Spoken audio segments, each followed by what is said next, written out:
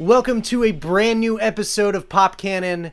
This is episode 47. My name is Jordan. I am Robert. My name's Paul. And I'm Joe. So we are discussing a little film called Halloween from 2007. Ooh, Nope. actually, No? Okay. A little film called Halloween from 2018. ooh, back, No? back. Again? Back. Further, a little further. All right. What about the film Halloween from 1978? That'll do. We can Oh, do that's the one that I didn't watch. Damn it! I watched all of the other ones. No, we of course are discussing, all jokes aside, the film, the original Halloween, Yes, written and directed by John Carpenter. yes. An indie film that somehow found its way through and has like legions of worldwide adoring fans for it. Except for John Carpenter. Well, So obviously, gonna preface this with me saying, like, I've never seen through all of the Halloween films. I've never been a big Michael Myers person, but I do really enjoy the first film. yeah. What kind of opinions do you have on Halloween as a franchise versus the original film? I'm kind of in the same boat to where, like, I haven't really seen very many of these movies. Honestly, like, I haven't seen any other Halloween movie. This is the only one I've seen. And Really? And the first time that I've seen it was yesterday. No Really? shit. Yes. Interesting. Yes. That's surprising, like, both on a cultural level and just on a, like, a Paul level. It's weird. Yeah, it's weird. I don't know what it is. Like, and like Freddy Krueger. Mm-hmm. I've never seen any movie with Freddy Krueger. So, All right, but yeah. So, Paul, just going off of that, what's your opinion on Halloween and what it's become and what it means to certain people versus what was your first impression watching this film?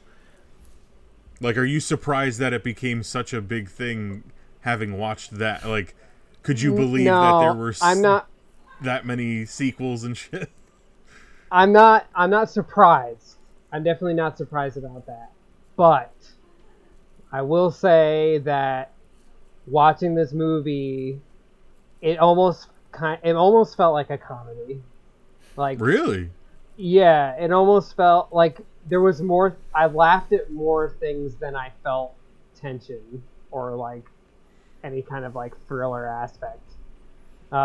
Like in particular, when you just like see him standing out in like broad daylight, like I thought, when those scenes happened, I laughed.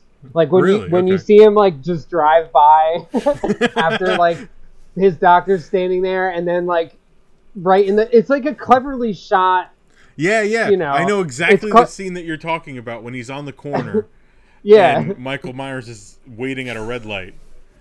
yeah, and then he And like then he pulls gets the around. green to make the left through the light. But when you think about But it, the it's doctor so looks funny. the opposite direction as the car passes. Yeah. Yeah.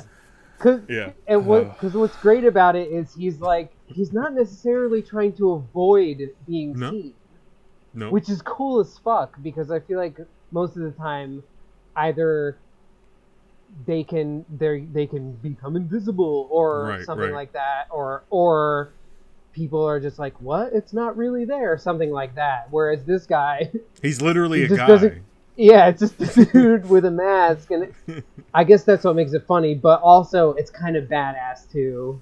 You know what I mean? Because he's just using the mask as a disguise, and like I guess people just don't really like think about it when they see him.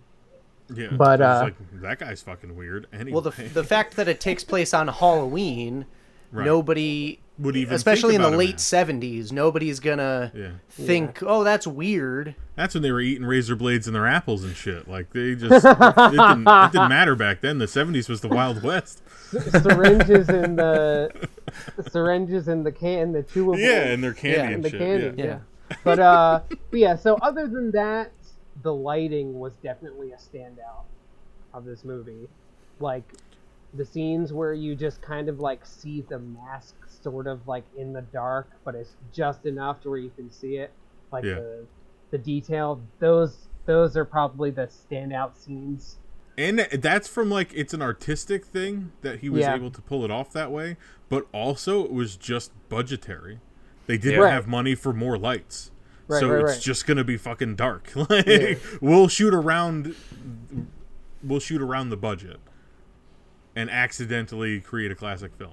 The very last point that I'm gonna make is this movie has been iterated on and copied so many fucking times and in so many different genres that it's hard for me to watch the movie and not feel like it's conventional.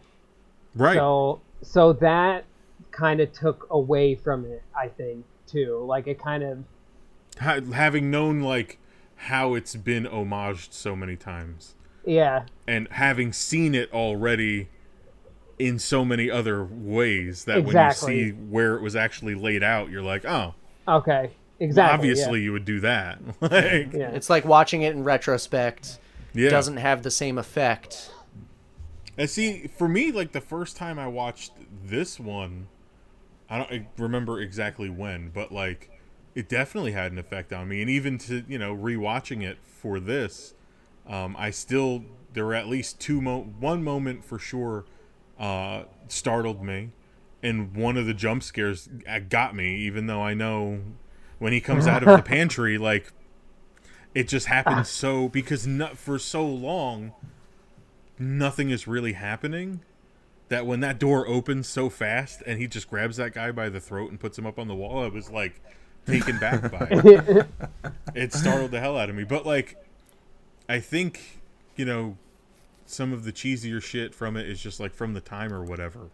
But like there are still certain staple things about it that hold up from a technical standpoint, and from just like the fact that like it blows my mind that like the budget was like $300,000, and that's it. They didn't have any more, and they like John Carpenter and his girlfriend at the time co-wrote it together, and then they were on set every day. And you said it was shot in 20 days? 20 days it was filmed in. That's ridiculous. Yes, because that's the low budget, and it was supposed to, in the original script, take place over weeks, but they were like, we don't have a wardrobe budget, so it's happening in one night. They just, you have to adjust, and like all four of us have been on low budget sets where like you're kind of just dealing with, all right, this is what it says, but how can we accomplish something similar at least? We like made a shitty slasher movie that referenced Halloween a billion times. Joe did a really great job like writing that and picking out those moments. So it's interesting to think about it in that aspect too, for me, like watching it, like those decisions.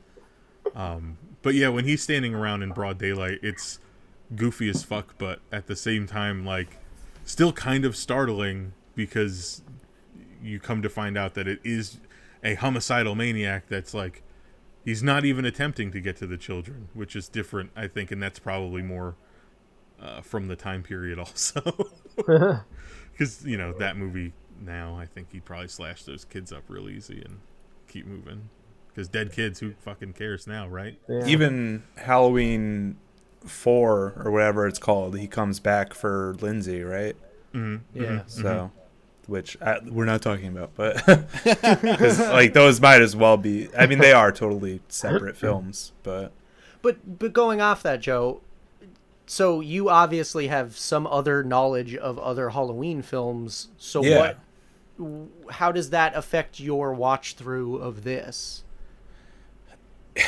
It's weird because I do always forget that like John Carpenter's Halloween is really only the first Halloween, even though like the second one does so much to like stitch itself onto that. Like it's a direct follow up where it feels like they're continuous, and all the lore that comes out in that I always forget when I'm going back to watch the first one that, like, oh, none of that is established here, and none of that is really true. Like, the whole thing of, like, Lori is actually his, like, lost little sister, and that's why he's after her.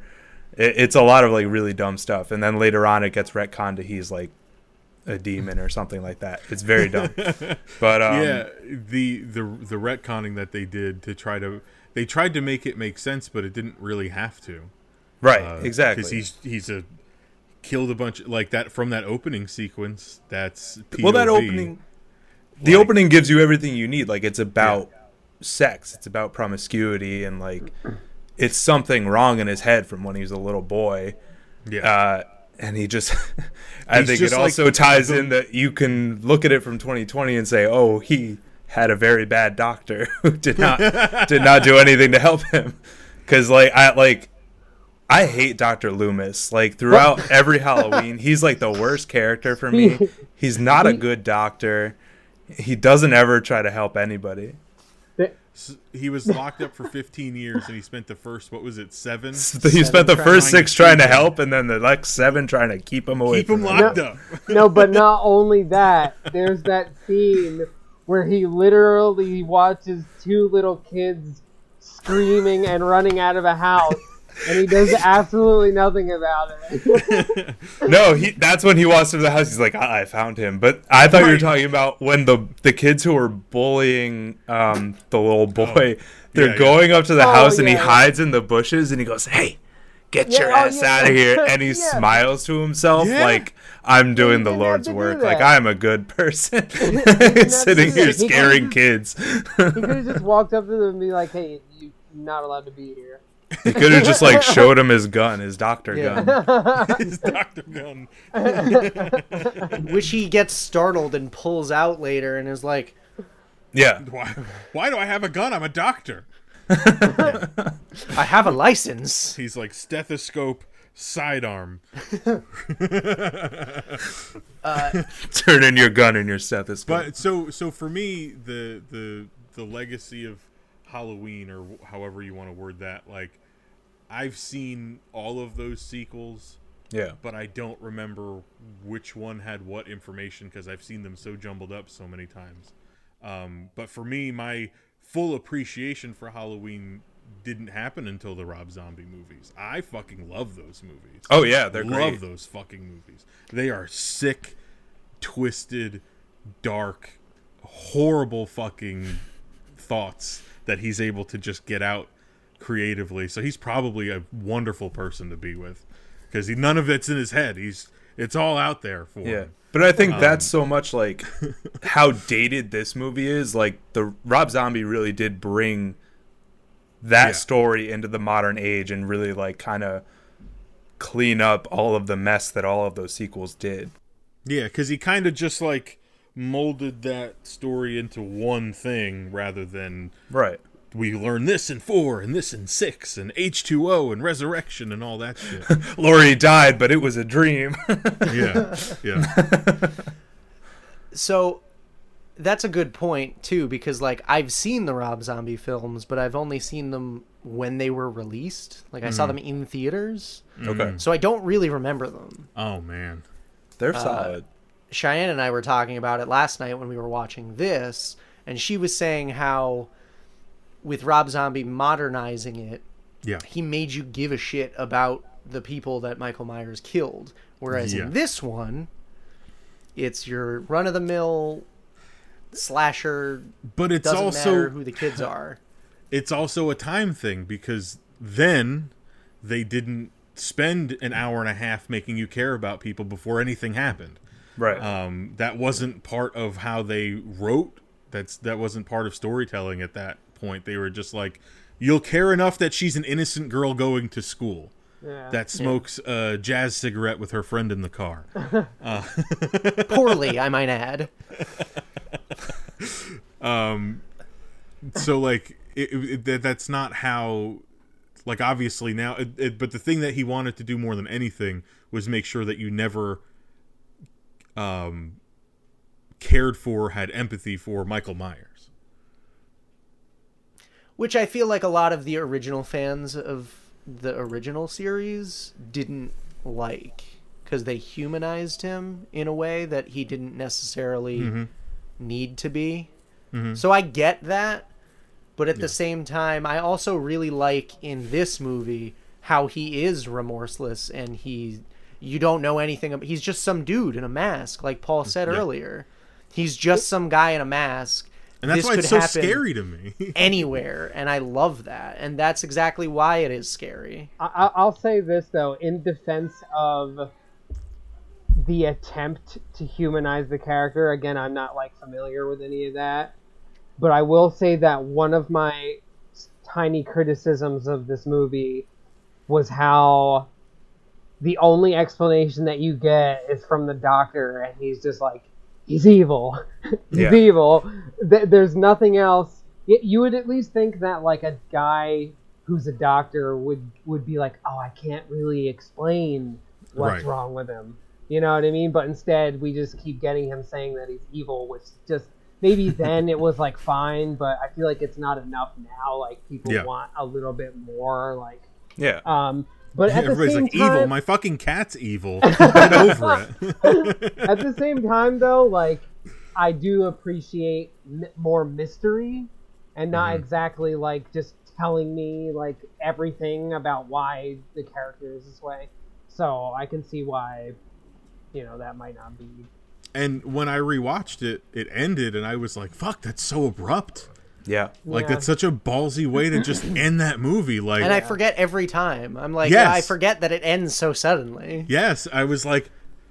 And it's weird now knowing that, like, there was no intention to pick up that thread anywhere. It was just meant to be like, and he's still out there because he's the boogeyman or whatever. And every Halloween, you know, like... Yeah. And maybe he's coming to your town, you know, because at that point we didn't have the connection between them, so he just went home and fucking decided to kill a bunch of babysitters. So that was the original title, right? The Babysitter Murders, something like that. Yeah. Which, like, you know, good on them for changing it. Yeah, I can't imagine it would have scored the legions of adoring fans. Like, I don't think everybody's going to be out there with the Babysitter Murders shirt, and, you know, I want to wear the Babysitter Murders just mask, you know. So Paul mentioned the lighting. Yeah, the cinematography is really amazing, and, like, a lot of the stuff he does, like it opens on that, like, long take from outside the house, which is very effective. It was almost like a modern thing of, like, making you uncomfortable, like, gazing through the window. The and I know, voyeurism like, in this movie. Right, voyeurism, and I've seen interviews where John Carpenter talks about trying to emulate, like, Orson Welles' filmmaking. So that's, like, he's a fan himself, advancing these techniques, and then they get copied off of him. Right. But, like, this is going, like, all the way back. Do you think that they did a good job turning South Pasadena, California into a Midwestern town in Podunk, I think Indiana? so. I know that's a thing about Nightmare on Elm Street is, like, they're supposed to be in Illinois, but there's palm trees. Yeah.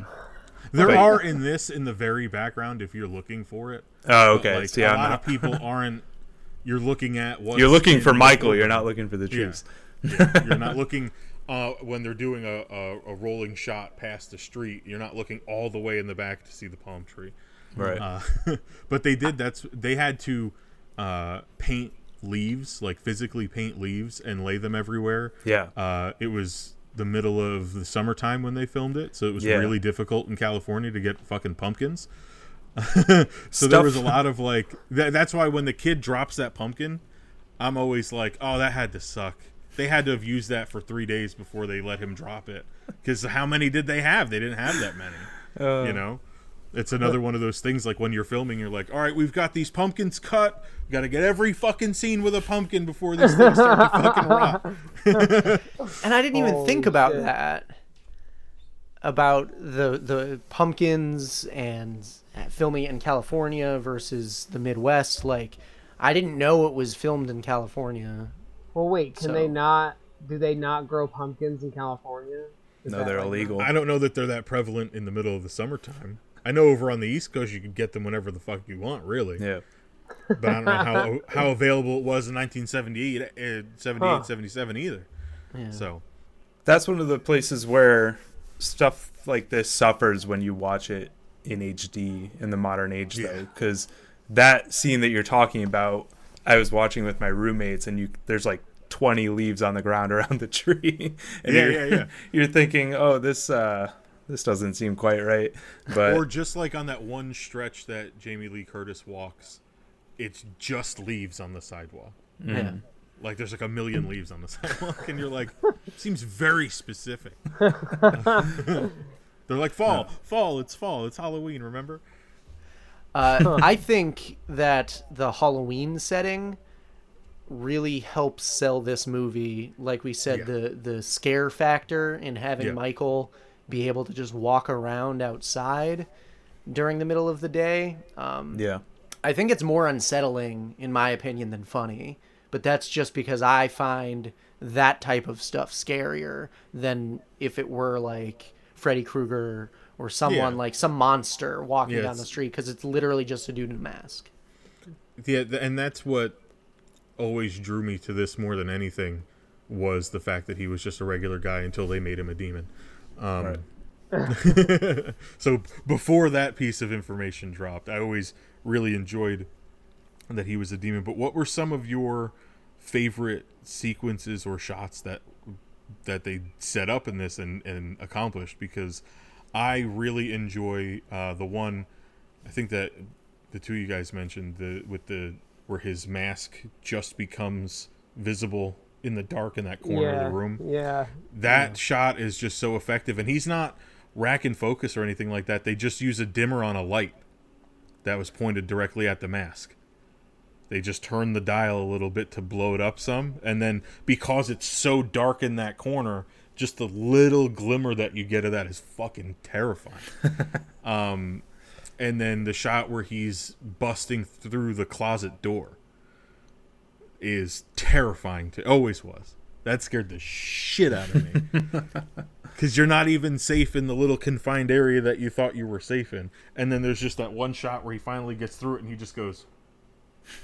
and it's a split second, but it's like he makes his dead blank eyes make eye contact with you, and you're like, ah, shit.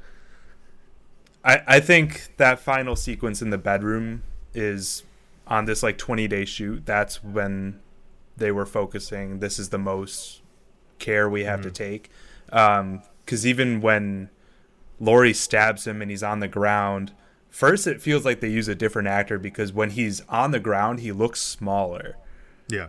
He's just... I think they used a total of 3 different guys in the costume for this movie. Because when he's down, he like all threat from him is gone, and that was very effective for me. And then just that close up of Laurie as he sits up is very it's tropey, but it's so iconic. Great. And then there's another cut, and it's a closer shot of Laurie, and that's when he stands up, and there's a camera movement with it. It's just framed so well, and I think that's one of those things that like this is kind of setting the stage for every horror movie to come after this, and it really is it lives rent free in your brain. The Undertaker doesn't do that for 30 years in his career if Michael Myers doesn't sit up that way. Right. Because literally when he's laying there and they frame the shot so you see him laying entirely, having not watched this for a couple years, because I try to not rewatch movies all the time, so they'll get me every time I watch them. When he sits up, I was like, ah, shit, there it is. Oh, fuck.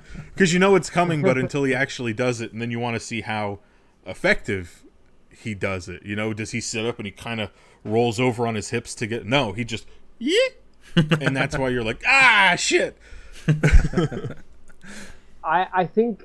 I know I kind of like poked fun at him just standing like near the bush, but that was like a really cool... And another thing that I like is even when nothing is necessarily happening, there's still spooky music playing. Like almost throughout the entire movie. Yeah. There's like that spooky piano music. John Carpenter was also the composer. Yeah. Oh, okay. I was gonna say, like, just when Laurie's like walking with her friends, I think they're walking back home, Yeah. Yeah. and it kind of feels like one long shot, or maybe it is. I mean, they did it so many times where it, even if it wasn't supposed to be like a long take, it was just an extended, like there's no cuts. He just kind of let them breathe. Like they walked across the street with the one kid, and then instead of cutting and going over to this house, he kind of just lets them walk and follows them. Yeah. You know, It gives you And a real good right? Spatial idea of your surroundings. recognition. Yeah, you know that those houses are right across the street from each other. Yep. And then that kind of sets up, like, because they keep looking out the window as a mechanism to build. When you finally see someone standing there, you're like, fucking Jesus Christ. You know, if you could pick it out where he is and shit. Like, that's Yeah. the stuff that always got me. Always got me. Going along with you guys, I really enjoyed that entire final sequence where Laurie's just running for her life.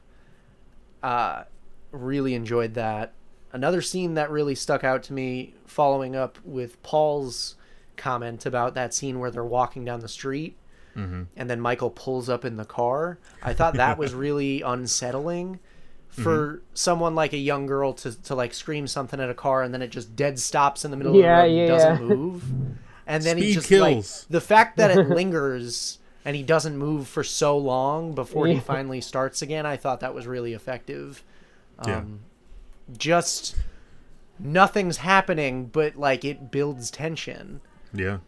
It's just the slow, like, you could tell that she's bothered by something, so you're seeing what she's seeing. Yeah. And there's, like, so many times in real life where, like, things might not be happening as part of something that's together, but because they're happening in the same amount of time, you're kind of building them in your own head. So this kind of happens in this movie where she, like, sees the guy outside while she's at school. She sees that car again. She sees that car again, or a car like it, because you don't know if her head is fucking with her or anything, but, like, she's believing that all of those things are connected, and her friends are like, what the fuck is wrong with you? Yeah. You know, it starts to, like, make her look a little bit crazy, but then you pull that back and it's all actually real, and she's right. And then she has to use a needle to stab him in the throat for a second. You do kind of wonder where Michael learned how to drive, though. That's something that I actually read about today, 'cause I was curious. Because I know that's a big criticism of the movie. If he was locked up for his formative years when he could have learned how to drive, how does he know how to drive? And I think what I read was in the book, there was like a novelization of the movie that came out. His parents are very fucking rare.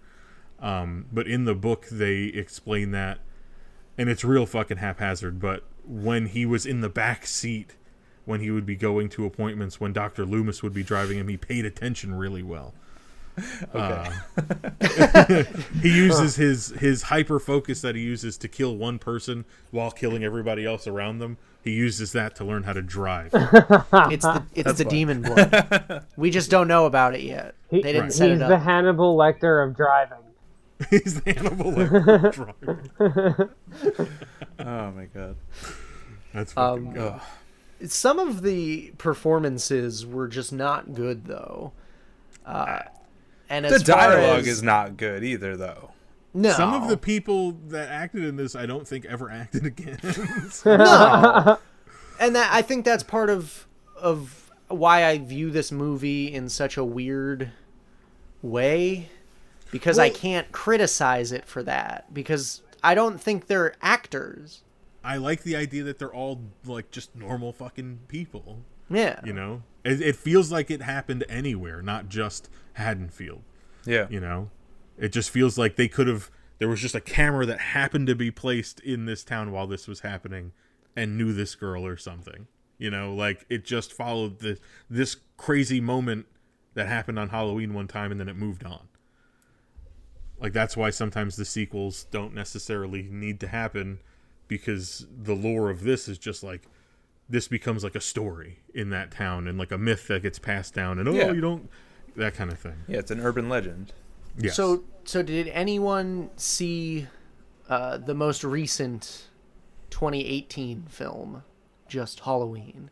I've wanted to. I just haven't seen it. So I saw that in theaters, and I Okay. enjoyed it, even though it somehow gets hate on the internet still. But I mean, Is whatever. it? So from what I understand about that, is it supposed to be almost a direct sequel to this? It's a direct sequel to the original film. right. Right. So that So it- cuts out. So we're erasing the original Halloween 2. Yeah, Yeah. erases everything beyond the first film, Right. Right. which I like because it was way they, easier they to use follow. it as a Days of Future Pasting. That's what they did. Yeah. But I really enjoyed that movie, and I think it's worth checking out, especially if you're a fan of either just the Halloween franchise or just the first movie, because I think you don't need any of the other stuff in order to get enjoyment out of that film. No. Like, it's definitely a really good follow-up, in my personal opinion, watching this movie and then seeing that Halloween. And we're getting I did want to watch it. I just never had the opportunity to see it. It was on HBO for a little bit, I think. So wait, does it take place like 30 years later? Yeah.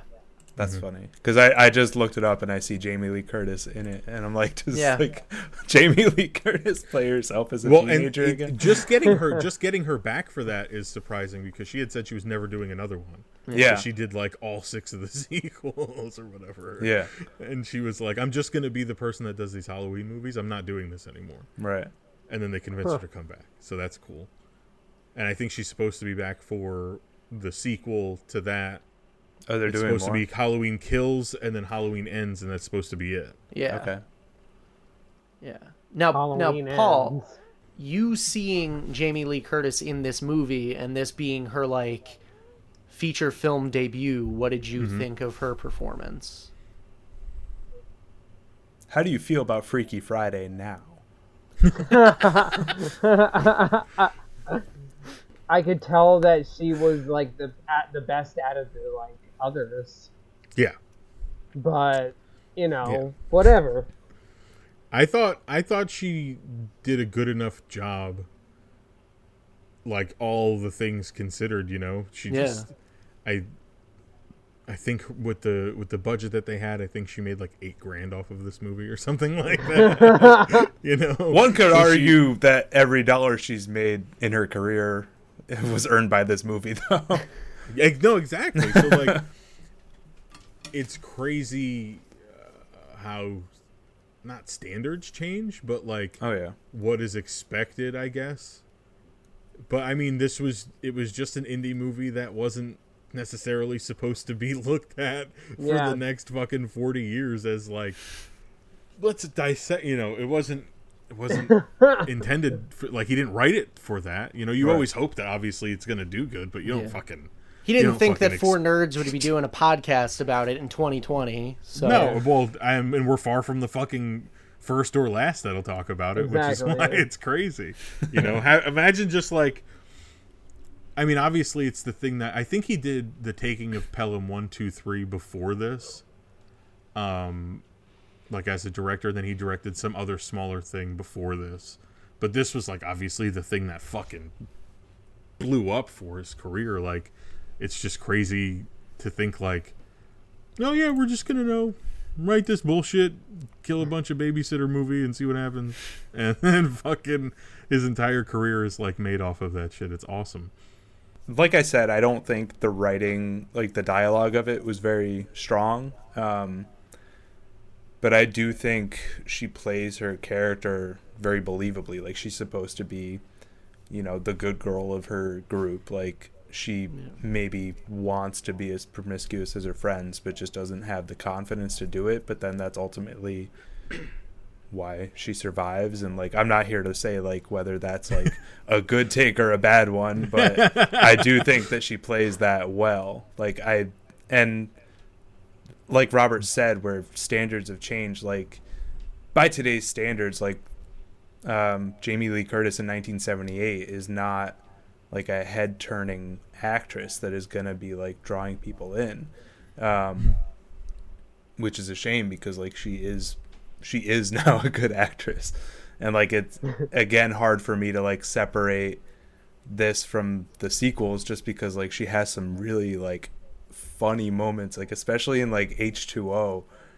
It's just so funny where she's like, oh, my brother, he came after us with a really big knife. And like it's cheesy and it's stupid, but like it's Jamie Lee Curtis, so it's funny. Yeah.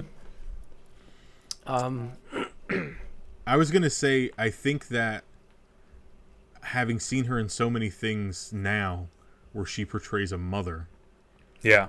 going back to watch this, there's certainly like a super matronly quality that she has over those two kids while she's babysitting them.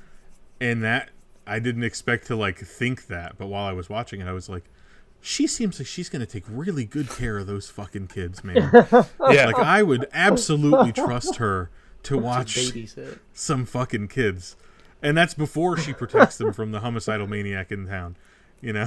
So Yeah. she does a really good job of projecting that. And then Joe had brought up that she's the least promiscuous of her friends, which is funny because she's like wearing the long skirt and the stockings and like the leggings or whatever. And you know, but it's her ultimate pent up sexual aggression that she's able to do those things because those girls were like spent already.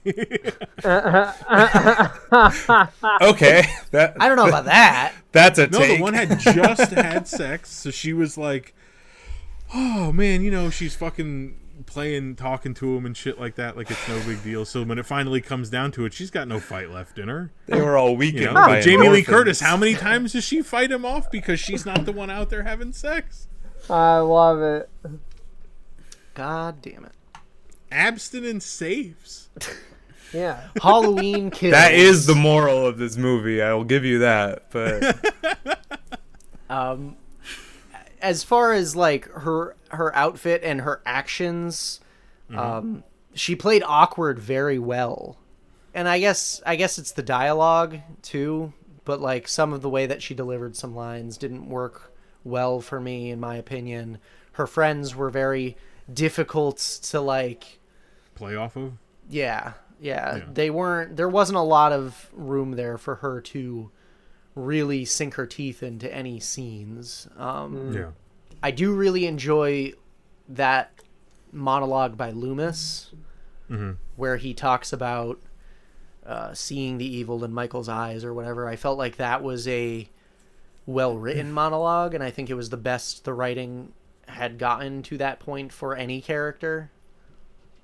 But From what I understand, when they were writing the script, he allowed his girlfriend to write the girls' dialogue, and he focused really on Loomis's stuff, like dialogue-wise. So you can kind of take that for what it is.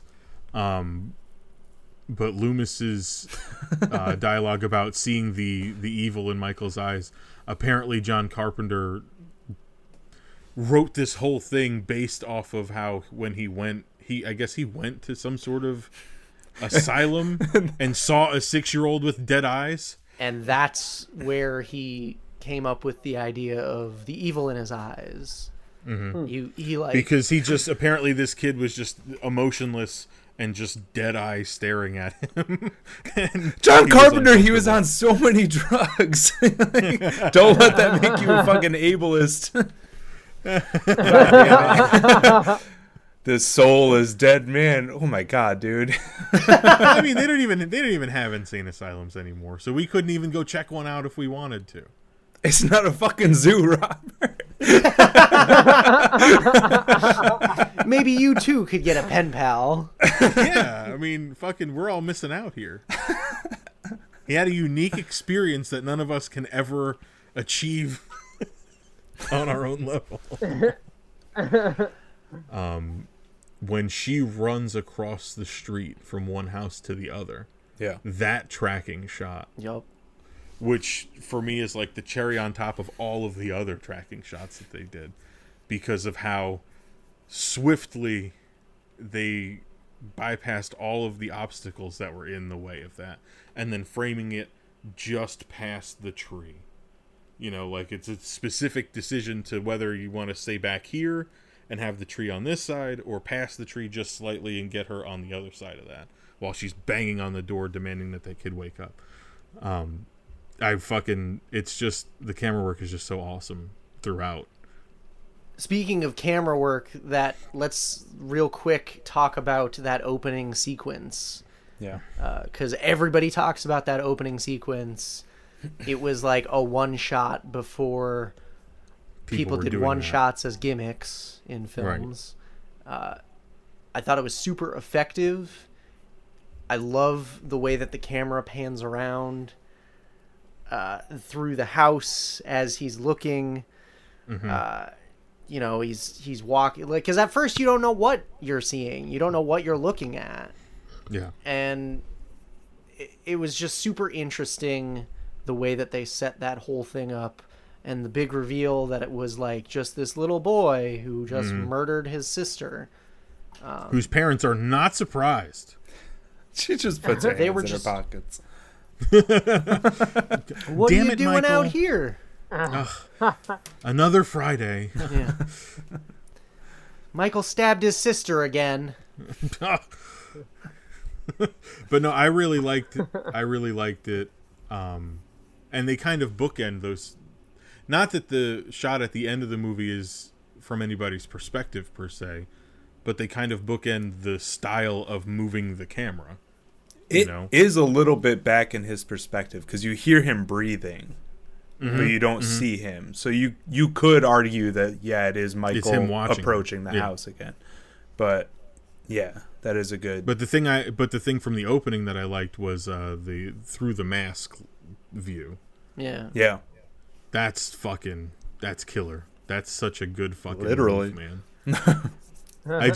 It's so like, because you realize that you're in somebody's like body, you're seeing for what they're seeing at a certain point, and then to put the mask on it to just elevate that to the next level. So now it's like even obstructing your own view of what's happening. Like I always, when he puts the mask on, I was like, yeah, fucking stupid. Do you guys have any thoughts on that opening sequence? Yeah, I like I said before, I think it does a really good job. I think building off of something Robert said earlier about the slow pans and like keeping with everybody for a long time, you can kind of go back to that feeling of anytime the camera is lingering a little too long, you might start to feel like you're Michael and you're watching. There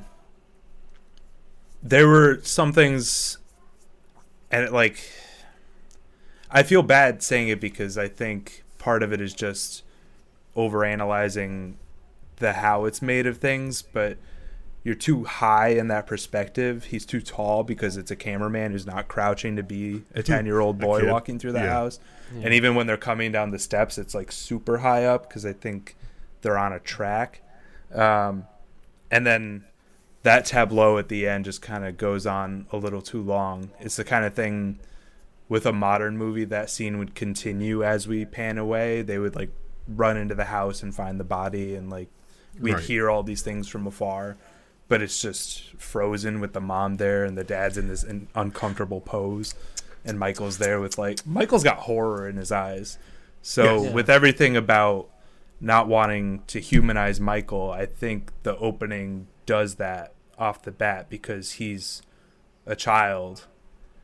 And then you're thinking about if he's been in this institution and nobody's done anything about him, he's still the exact same. He's a 10-year-old deranged boy in a 25-year-old man's body. Yeah. Superhuman body. And that's again a person in 2020 looking back with sympathy on a character from 1978 who was, conceived to not be sympathized with. So that's the caveat with my own argument, but John Carpenter, just as a fun little factoid, was really enjoyed Yul Brynner's depiction of the Man in Black from the Westworld film. Okay. From the year prior to this. I still have to watch that. 5 years. I think 5 years prior to this that came out. Yeah. And that was what he wanted. He wanted Michael Myers to be that presence. And then James Cameron used that as well when he did the Terminator. Oh, okay. The Man in Black. Like that, yeah, that so that very stoic, just gonna continue forward. Okay. And then obviously in the script he was the Shape and all that, and that's like, I feel like that bit of trivia is so over talked about, like the Shape, like they kept calling him the Shape, and then the Shape appears from the foreground.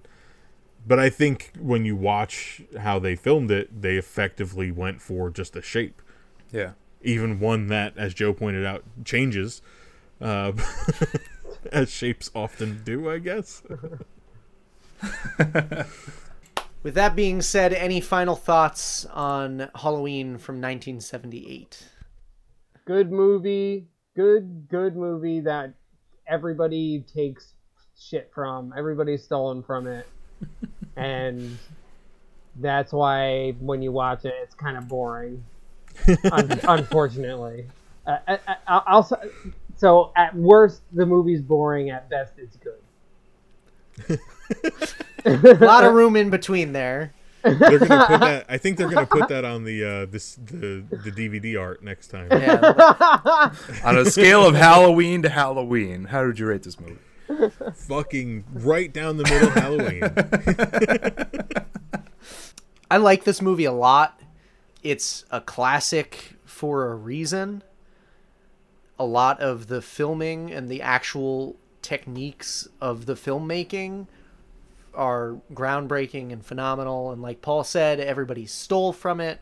And it led to this incredible horror genre that we have come to know and love, because Freddy and Jason didn't come until the 80s. So like this was really the first foray into like super serial killer type monster. Yeah. So it's like revolutionary in that way. And this is a movie that I don't have a problem going back and rewatching. I know, Robert, you talked earlier about how you try to give yourself time to rewatch movies, and I'm kind of the same way. Yeah, I'll put 2 to 3, sometimes even 5 years between a viewing of something, just so the next time I see it, it's like a different phase of my life. I'm picking up different parts of it, and you know, it almost views as like a completely new movie, because I've seen so much stuff in the span of that time that when I go back to watch things, I'm like, wow, that was really good. It actually was really good. I like being able to say that. And this movie still holds up for me. I still get enjoyment out of it. I still find myself getting mad at the kids for doing dumb things that, like, I don't think I would do in that scenario, but that's part of the fun of horror. It's very nostalgic, and I think it holds up based on nostalgia a lot. I think the franchise was built on the nostalgia of this movie. It's good to hear from Paul, from like a virgin viewer, Totally fresh, yeah. right, that it still holds up well. I think the slowness is a symptom of the time that you know, we're used to SpongeBob editing, where we can't really go like 4 seconds without a cut, or else we feel uncomfortable. But that to itself makes us uncomfortable and amps up the horror in a way that John Carpenter probably didn't realize it would in the future. Another, He was like, in 40 years they'll all have ADHD, and this will be a totally different viewing experience for them. Another like stupid thing that we didn't really get to mention, but it's fun that like the original Thing shows up, that 4 years later John Carpenter will go on to make the more recognizable version of, that people don't even know now that there was a version before. That's a remake. Yeah. So that's a fun thing, but yeah, I think it is a classic now. I think in 78 they thought this would be a modern classic, we would call it, but now it's firmly rooted in cinema history. Whether critics want it to be there or not. Some critics liked it, like Roger Ebert. He said in his review, "Do not see this movie if you do not want to be terrified." Oh, Like that was his fucking review of this movie. Yeah. Which I was like, holy shit. That's like all you'd ever want to hear as a filmmaker making something like this. it's not very terrifying to us, but that's because we've seen everything that's been built off of it.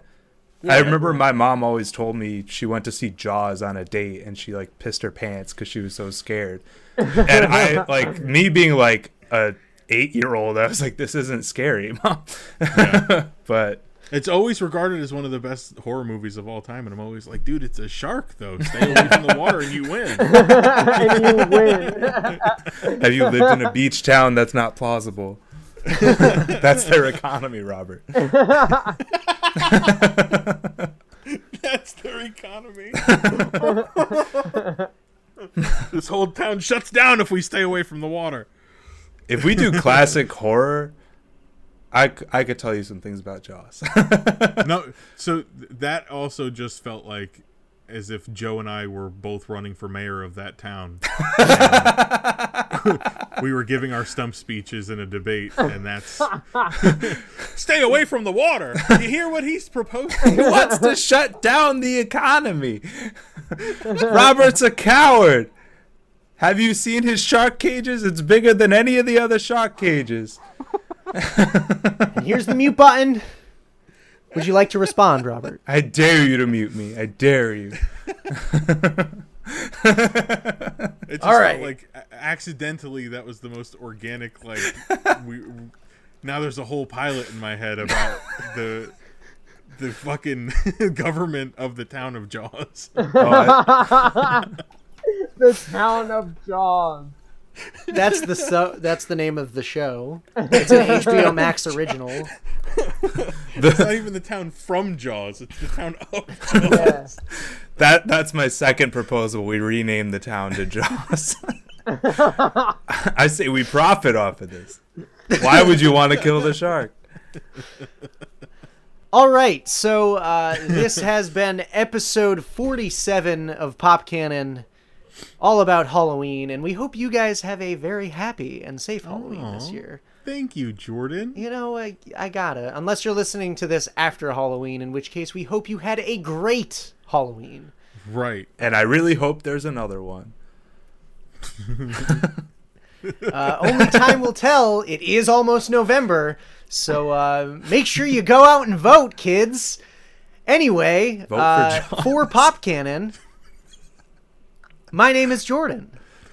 I'm Robert. I'm Paul. And I'm Joe. You can find us across all social media platforms at Pop Cannon. Don't forget the K.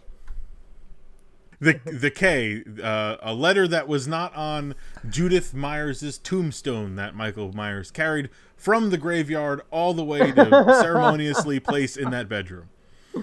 And now we've come full circle. We bid you farewell and good night. Au revoir, auf Wiedersehen. K.